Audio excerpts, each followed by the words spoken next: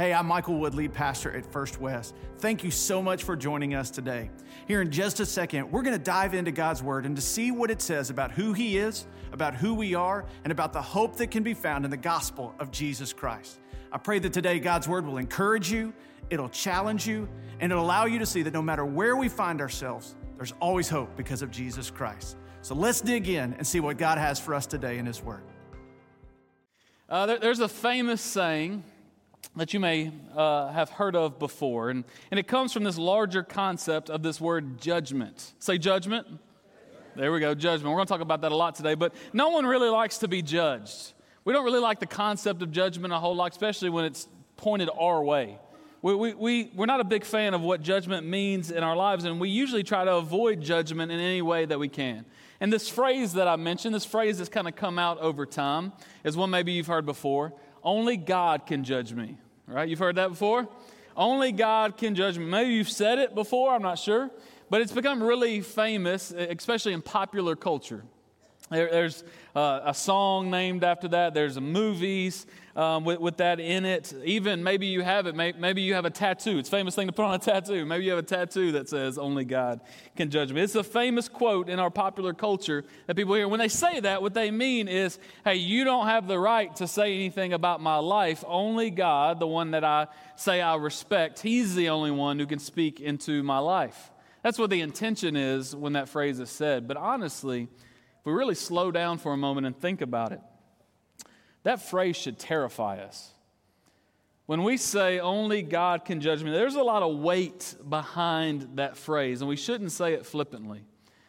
Why do I say that this phrase should terrify us? Well, because our God, we just sang it, God is a holy God.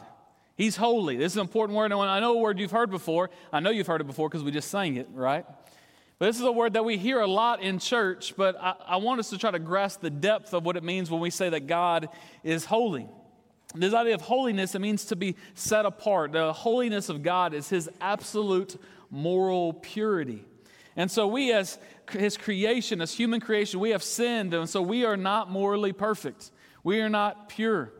But God is, and because of that, He is separated, set apart from us. He is perfect in His very character, not just by what He does. And so when we sing about and when we learn about and when we try to grasp this idea of God's holiness, and when we firmly get a grasp on that, not only do we see the holiness of God, but then we begin to understand the seriousness of our sin as well. We see the seriousness of sin in our life, and God, He will judge sin because of His holiness. His character demands that He judges sin. So we're going to talk about this today a little bit, but in our culture, especially right now, people like to focus on the loving, kind aspect of God and His character. And man, He is that, and we'll see that. But also in His holiness, God does judge our sin. He must. If He is truly to be holy, if He overlooks sin, then He's not truly holy. And when we say, hey, God is just love, and we just focus on that aspect, and surely everyone's going to spend forever with Him because He is love, we're actually blaspheming His name because we're saying He's not that holy. We're speaking against the character of God. And so because of the holiness of God, there is judgment to come. That leads us to our question today. We've been in this last day's Q&A series looking at the events of the last times. And our question today is, what is the final judgment? What is the final judgment? That sounds exciting to you today, right? We're going to dive into this idea of what is the final judgment. You see, like I said, we've been in this last day series kind of working our way through what's God's plan for Israel. What's the events of the last days? Last week you looked and we learned about the Antichrist and the characteristics and the strategy of the Antichrist and the spirit of the Antichrist. So we've been talking about all of these events as part of the last days and the end times. But I want you to go to the end of the timeline with me. That's where we're going today. The end of the timeline of history as we know it. It's hard to fathom that, isn't it? But to the end of the timeline of history as we know it, the millennial reign has already happened. It's finished. And God is transferring all things to their eternal state. So not as we know them anymore, but things are being moved to the eternal state. And so we see in the book of Revelation, that's where we'll be today. You can turn to Revelation. The book of Revelation, we see these prophecies of at the end of the Great Tribulation and the millennium and all this stuff. But at the end of the Great Tribulation, Jesus, he comes in power to rule and to judge over all the earth, over the sins of the earth. And so Revelation chapter 20 is after the millennium, and it sets the scene for the final judgment in which God settles the score and judges sin for those who are not found in Jesus Christ. You see, this final judgment, what we're going to talk about today in this question, what is the final judgment? There's another name for it. We're going to see why here in a moment, but it's the Great White Throne Judgment. Maybe you've heard of it, maybe you haven't. That's fine. But today we're going to look at this Great White Throne Judgment. It's in Revelation chapter 20, starting in verse 11 is where we're going to be at. We're going to read these verses together. 11 through 15 is where we see this. We're going to read it, and then we'll break it down as we go throughout the message. Let's stand in the honor of the reading of God's Word. Revelation chapter 20. Verses 11 through 15 say this. Then I saw a great white throne and one seated on it. Heaven and earth fled from his presence, and no place was found for them. I also saw the dead, the great and the small, standing before the throne, and the books were opened. Another book was opened, which was the book of life, and the dead were judged according to their works by what was written in the books. Then the sea gave up the dead that were in it, and death and Hades gave up the dead that were in them. Each one was judged according to their works. Death and Hades were thrown into the lake of fire. This is the second death, the lake of fire. And anyone whose name was not found written in the book of life was thrown into the lake of fire. Let's pray.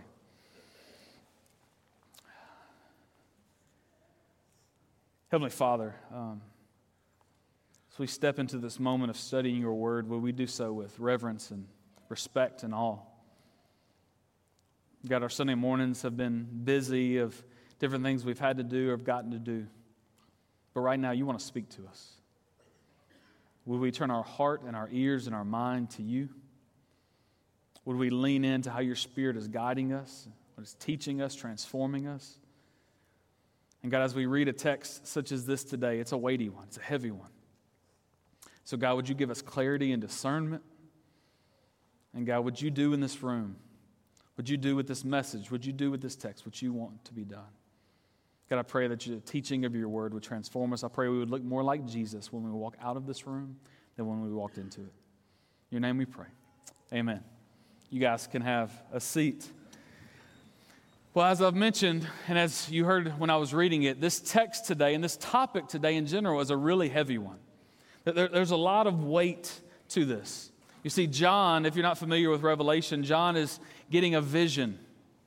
And he's receiving this vision, and this vision of this great white throne, it is overwhelming. All of the vision has been, and this moment is overwhelming to John. And honestly, as I've studied this and read it, and maybe for where you're sitting at in this moment as we read this text, it's overwhelming for us right now to picture this, to think about the ramifications of it. And I want to tell you, the ramifications of this question and of this text, they apply to every single person in this room and every single person listening to this message.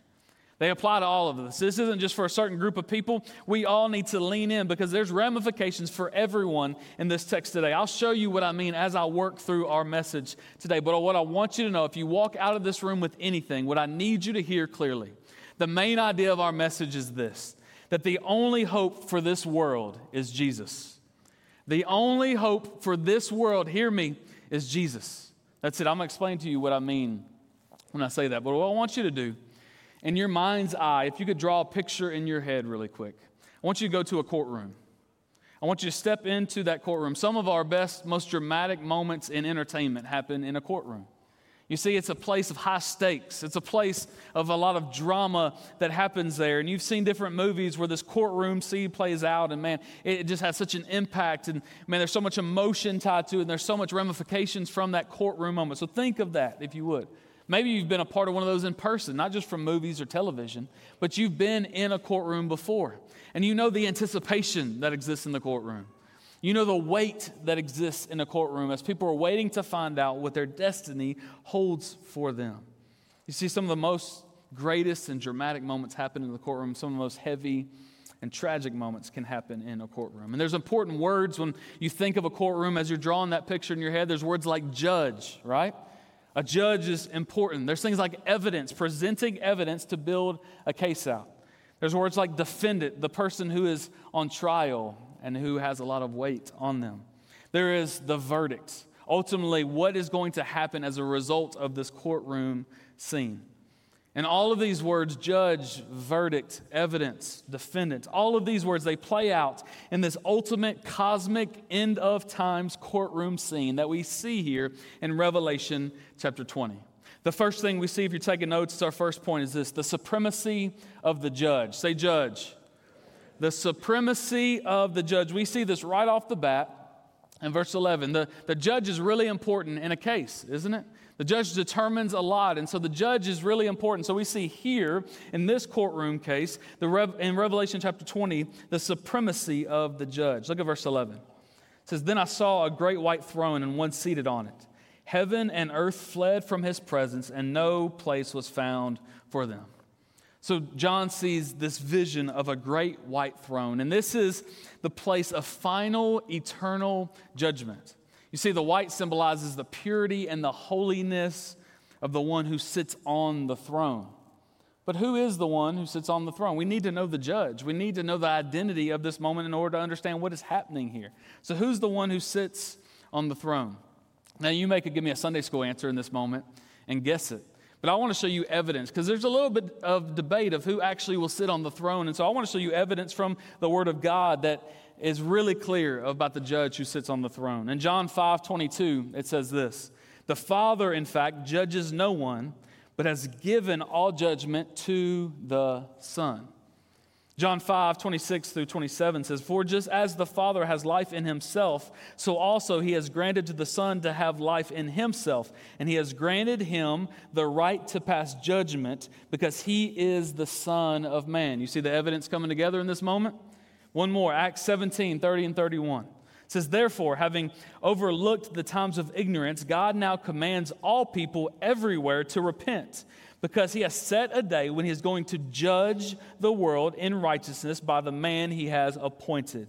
He has provided proof of this to everyone by raising him from the dead." So we see clearly here throughout Scripture, and there's more I could have read to you. We see clearly in Scripture that the one who sits on the throne is Jesus. He's the one in this moment, this great white throne. Jesus sits on the throne. And you may ask the question, maybe you don't ask this question, but we should ask this question: what makes him qualified to sit on the throne? Well, I would love to share some of his qualifications to be a judge with you if you have a moment, if I could. You see, it starts all the way at the beginning, and it tells us in John chapter 1, in the beginning was the Word, and the Word was with God, and the Word was God. You see, Jesus existed from the very beginning, before time itself. And then it tells us in Colossians chapter 1 that all things were created through him and for him. So not only was he there, but he was orchestrating creation. And then this one who has always existed, the one who has created all things, he stepped out of that place to enter into his creation because creation had a great need. And he came with mercy and grace and compassion in his heart to live a life that we could never live. And during that life, I don't know, he did a few things like walking on water. He performed miracles. He rose the dead to life. He healed the sick and the lame. He did amazing things. And ultimately, the most amazing thing he did was he went to the cross. And on that cross, he declared, "It is finished." He took your sin and my sin and put it upon himself and bore our punishment that we deserved. But the story wasn't done. 3 days later, he rose from the dead, declaring that he is a victor over sin and death, and we can have victory through him. And then a little while later, he ascended back into heaven, where he is sitting on his throne, interceding for us on our behalf. And we see in these last days, as we study the last days, he is a victor, holding all things together in his hands, speaking words of judgment. He is holding all things together. King Jesus is a qualified judge. King Jesus is a supreme judge like no other. You see, this King Jesus, who certainly has the qualifications, he also has a few different titles that we see throughout Scripture as well. You see, we like the title of Jesus. He's the Lamb of God, right? That's a good title. I love that title. He's the Lamb of God, our sacrificial lamb. And that's a beautiful, wonderful title, the Lamb of God. But he's also described as the Lion of Judah. He's a lamb, but he's also a lion. He is our Savior. And thank God he is our Savior. But not only is he our Savior, he is our judge as well. And every single one of us, hear me, every single one of us in this room has an appointment with Jesus Christ. Will you see him as a lamb or as a lion? Will he be the Savior or the judge of your life? Because every one of us will stand before him. Every one of us has an appointment with him. And this judge is a supreme qualified judge. And he is the one who sits on the throne of this final judgment. And so because we have this appointed date and we have this judgment date we see in Revelation chapter 20, I want to make sure that we're prepared for this moment, what this moment means and what it looks like. Because not only do you have an appointment with King Jesus, but everyone you love has an appointment with King Jesus. Everyone in your family has an appointment with King Jesus. Everyone you work with has an appointment with this king. And will they see him as a lion or a lamb? This is really important because of our second point that we see. Our second point is this: the scope of the judgment. The scope of the judgment. Say judgment. That's our second point, the scope of the judgment. It's important because we need to see the ramifications of what this judgment means. We see this scope or these ramifications in the next few verses. And would you hear me, church? It's really sobering. Would we not read these nonchalantly, but will we feel the depth of what is happening here in these verses? Look at verses 12 and 13. We see the scope of the judgment here. I also saw the dead, the great and the small, standing before the throne, and books were opened. Another book was opened, which is the book of life, and the dead were judged according to their works by what is written in the books. Then the sea gave up the dead that were in it, and death and Hades gave up the dead that were in them. Each one was judged according to their works. As I use this word scope of the judgment, what I mean is the reach of the judgment, the far reach of what this judgment is. And the first few words of these verses tell us about the reach and the scope of this particular judgment.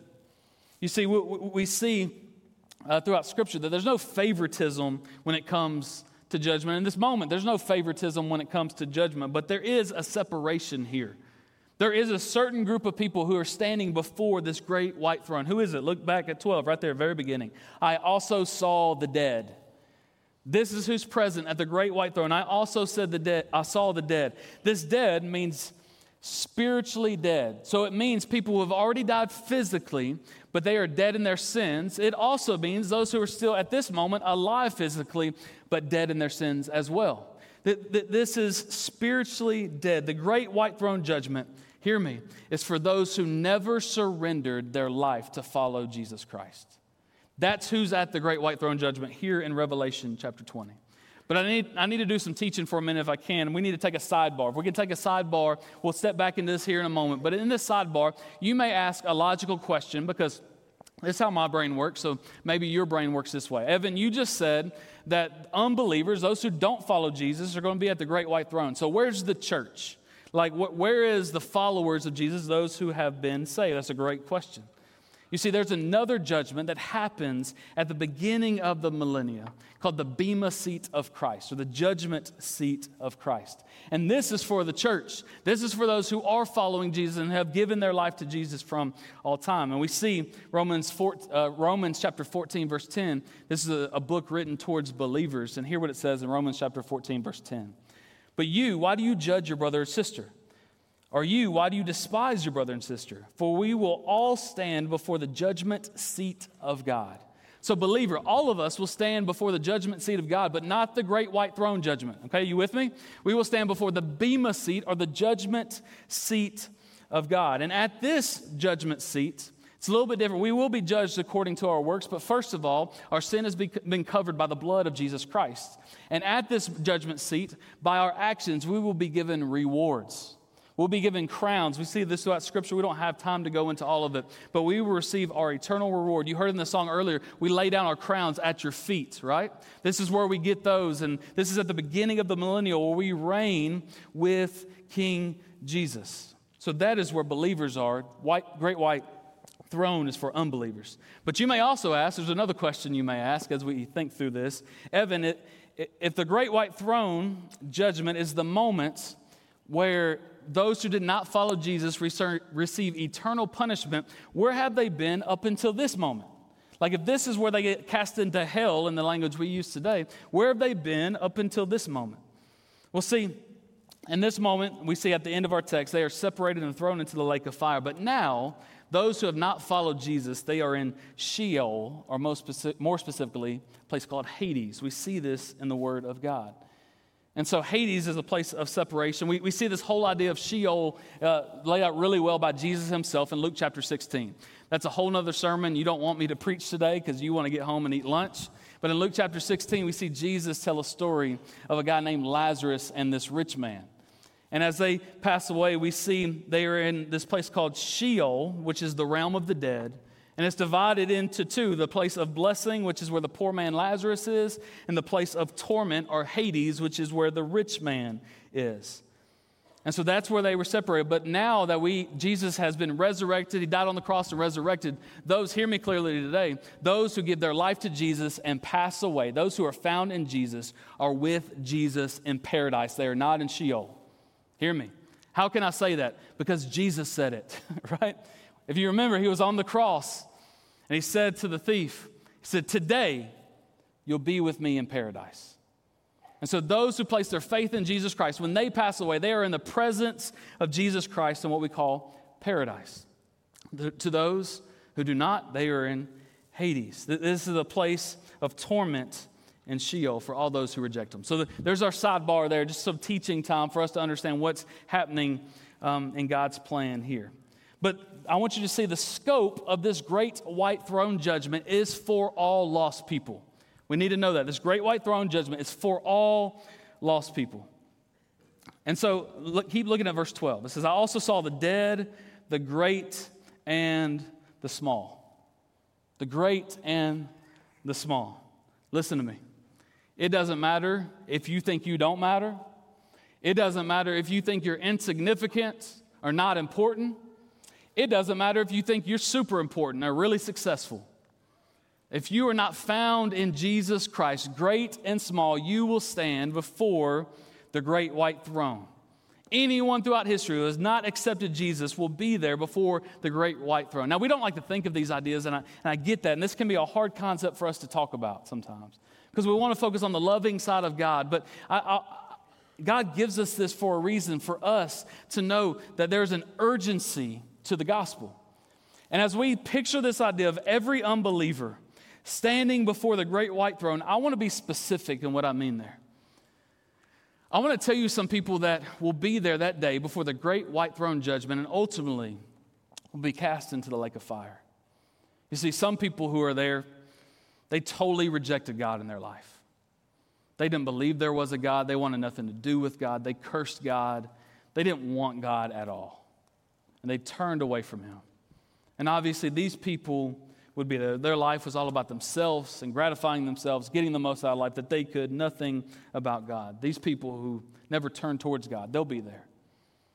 And we know that. But also, would you hear me, that there's going to be people there that thought they were good. There's going to be people there that thought they were okay in their life, that they did really good things and they served other people and that they attended church and they grew up in a part of the world that was culturally Christian.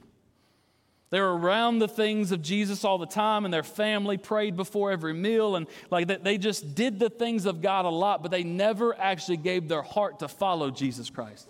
They never actually sacrificed to follow Jesus. They never laid down their will, picked up their cross, and followed him. They just did the things of God.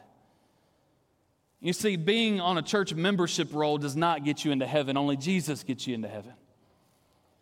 And so there's going to be people here this day that thought they were good because they thought they did good things, but good things don't get us there. Only Jesus gets us there. There's also going to be people there that day that just put it off. They've heard the gospel in moments like this. They've heard the gospel throughout their life, and they just kind of put it off, say, I can do that later. I don't need that right now, or like I'm going to kind of do what I want over here, but then when I get older, then I'll give my life to Jesus. I'll get straightened out at that point. They just procrastinated. In fact, today there's going to be an invitation moment, and there may be some in this room that you're going to want to procrastinate. That you're going to know that you should get up and come talk to a pastor or someone here at our church and say, I need to give my life to Jesus. But there's going to be something in you saying, nope, not today. Let's think about it some more. Let's wait some time. And friend, I can't promise what this afternoon holds for you. I can't promise what tomorrow holds for you, next week, next year. But I know you're here right now. God has you here by His grace, and for some of us, today is the day that we need to respond to that message. Don't procrastinate any longer. These are some people that will be standing before the great white throne judgment. And how are each of these people judged? There's more than that, but how are the people that are standing before this judgment, how are they judged? Well, it tells us here how they're judged. It says, standing before the throne, the books were opened. Another book was opened, which was the book of life. And the dead were judged according to their works by what was written in the books. You see, the books were open. We don't have enough time to fully dive into what this means, but we see these books referenced throughout Scripture. And at the great white throne judgment, listen to me, every single person will be judged fairly and equally. They will be judged fairly according to their own works. It's not making up something. God's not just creating a case to be against people, but every action of theirs will be accounted for. Luke 12, verses 2 and 3 tell us this. There's nothing covered that won't be uncovered, nothing hidden that won't be made known. Therefore, whatever you have said in the dark will be heard in the light. What you have whispered in the ear in private rooms will be proclaimed on the housetops. Believer, would that be a warning to you today as well? But everything will be covered. They will be judged according to their works. And these book of works, they contain every action, every thought, all emotions of all the unsaved people that are there. And when the person steps up, when the lost person steps up for judgment, what does not happen is they're not judged by the standard of their neighbor. As their actions are laid before them, they're not judged by, well, I know you weren't perfect, but your neighbor was a lot worse than you, and so, you're doing okay. You're not judged by the standard of your family. If you came from a good family, or, if you did good things despite being in a tough family. You're not judged by the standard of your family. You're not judged by the standard of your community or those neighbors around you. The standard by which you're judged by is the standard of the judge himself. You see, He, Jesus, the qualified supreme judge, He is the standard, and every single one of us falls short of that standard. I heard a preacher tell a story one time. There's a guy, he was driving, and he's going down the road, and he gets in a bad accident. He spins off the road, and he wrecks his car, and the car catches fire as he's there, and he's stuck within the car, and he thinks he's about to die.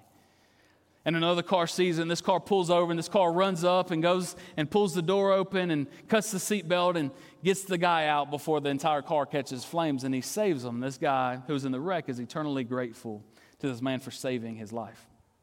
Well, a few years later, the guy who was in the car accident, he commits a crime. And as he commits this crime, he has to go to court, and he has to be judged for this crime. And so he's really anxious and nervous about this, and so he goes to court to face his punishment. And as they say, all rise, and everyone in there stands up, he sees the judge walk in the room, and a sense of relief comes over this guy who was in the car accident, because the judge is the one who saved him from the car accident. He says, hey, I know this guy. And man, surely, he saved me before, surely he's going to have some mercy on me. He's been there for me before, surely he's going to be there this time. And he looks relieved. And as they start, the judge looks at him. He says, when I saw you last, I was your Savior. But in here, I'm your judge. What does this have to do with us? You see, right now, for us in this room, Jesus Christ is our Savior. We live in the age of grace. And we have the ability to respond to the gospel and know Jesus Christ as our Savior. Aren't you thankful for that? You live in a time where you can still respond to Jesus Christ as your Savior. But there will be a day where He is no longer a Savior in that way. But He is the judge for anyone who rejected Him. And there's no turning back. There's no reversing the decision. The scope of this judgment touches every person, every thought, every action who rejects Him. That leads us to the verdict of the judgment. We see here, point number 3 is this: the separation of the judged. The separation of the judged. Say judged. There we go. Separation of the judge. We see this in verses 14 and 15 of the separation of the judge. You see, the evidence was shown, and now the verdict has been determined. And the verdict is heavy. Hear me. The evidence was shown. Your works were laid in front of you. The standard was the judge, and now the verdict has come down, and the verdict is heavy. Look at verse 14 and 15. Death and Hades were thrown into the lake of fire. This is the second death, the lake of fire. And anyone whose name was not found written in the book of life was thrown into the lake of fire. We see death and Hades, body and soul joined together, are cast into the lake of fire, are cast into hell for eternity. No more chances. No God. This is the second death. This is eternal. This is permanent. This is suffering. This is separated from God forever. And I don't say these things today to try to leverage a response out of you or try to cause fear in you, because I want you to know the truth right here is clear. That this is an awful punishment. This is a great punishment, but would you hear me? This is a fair punishment. What God is doing here is a fair punishment. You say, Evan, how could you say that? How could a loving God, how could He send His creation, people you say He loves, how could He send them to the lake of fire for all of eternity? Because in Matthew 10:33, it says, but whoever denies me before others, I will also deny him before my Father in heaven. You see, only one defense when the unbeliever has to step up to the great white throne, only one defense is adequate. Doesn't matter if you try to compare yourself to others. Doesn't matter if you say, hey, weigh my good works versus my bad works. It doesn't matter how much often you did things that you thought were the right things. There's only one defense that is adequate when you step before the great white throne, and that defense has a name, and His name is Jesus. Nothing we do on our own, only through Jesus. You see, to put it like this, I think Adrian Rogers does a great job helping us understand how a loving God gives this to people. Adrian Rogers says, when we choose to live life our own way, we are saying, God, not your will, but mine be done. And then when a brokenhearted God sends them to their eternal destination, He will say, not my will, but yours be done. You see, these people who stand, these unbelievers, these lost people who stand before the great white throne judgment, they made up their mind. They rejected Jesus Christ as Lord and Savior, and God is giving them what they asked for. You didn't want God? Well, you're separated from Him for eternity. So now what? So we see this idea of this great white throne judgment. What do we do with this? Well, I told you at the beginning, this message, this great white throne judgment has a ramification for every single person in this room today. And that's true because I told you at the beginning, every single one of us has an appointment with Jesus, will that be as the lion or as the lamb. But there's even more to it than that. Hey, for some of you, you're in this room today, and you've heard this message, and you've seen the testimony of Casey and these students, like you've seen this, and you would say today, Evan, I'm not confident my name would be in the Lamb's Book of Life, but today I want to surrender my life to Him. I don't want to stand before the great white throne judgment.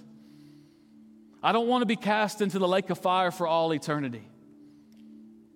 And hear me, I don't want to drive a decision out of you based off of fear, because it's not just about your eternal life that matters.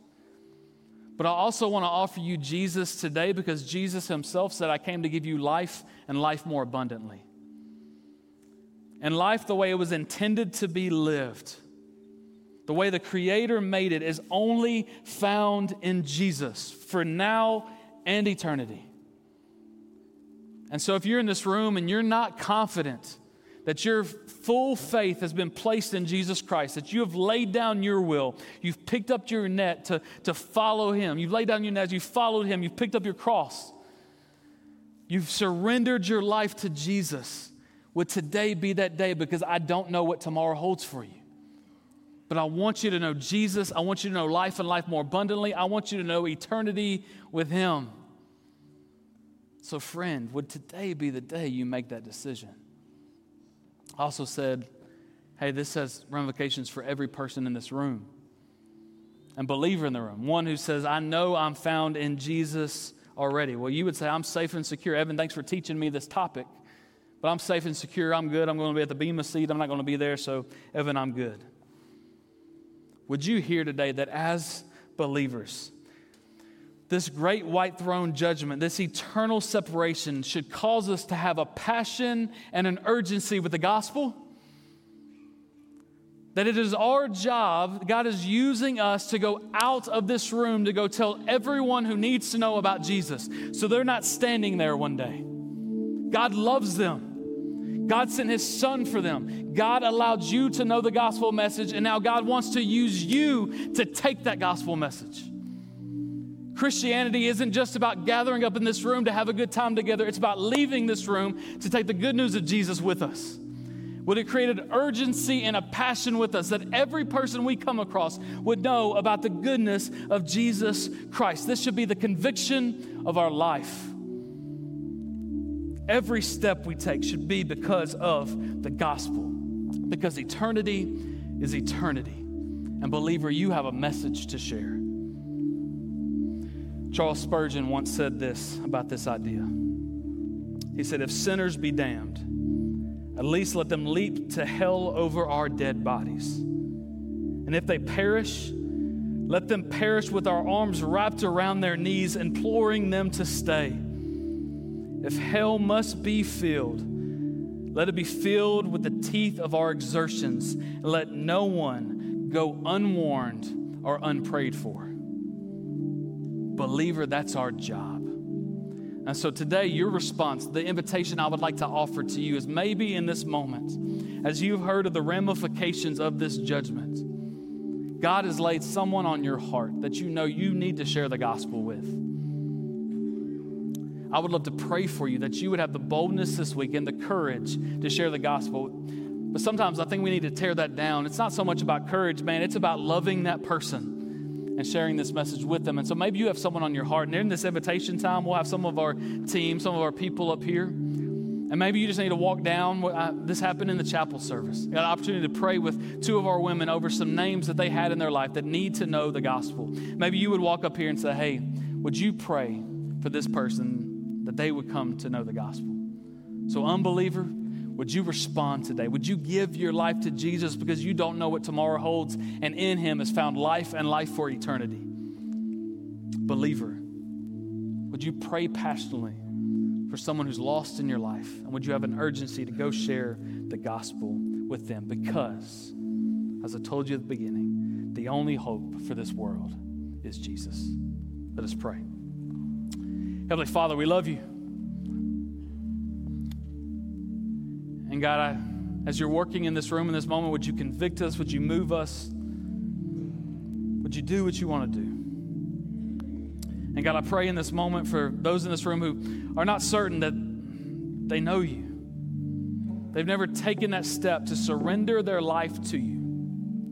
Would today be the day they do that? Would they not hesitate? Would they not procrastinate? Would they not trust their good works? Would they not trust that they're just sitting in church today?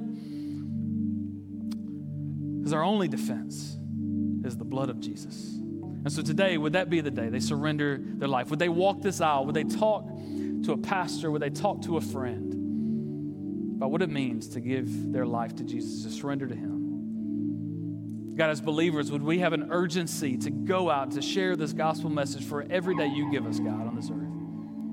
I pray for the names of those on our hearts right now that we know need to hear the gospel. God, would you move in their life? Would you draw them to you? God, would we be good stewards of this gospel message? God, this idea of this judgment is overwhelming and weighty. But you give it to us for a reason, so that we would have urgency and conviction in sharing our faith. Would we do that this week? God, in your name we pray. Amen. Thank you so much for joining us today. We hope, again, that you were encouraged by what God had to say for you and for your life. I just want to extend an invitation for you today. Maybe today you realize that you need Jesus in your life. Maybe today you just need to take that next step in your spiritual walk, or maybe you've got a spiritual need. And I want you to know that we would love to come alongside you and serve you any way that we can. Feel free to reach out to us at firstwest.cc, or you can call the church, 318-322-5104. And we would love to help you in what God is doing in your life. Have a great day.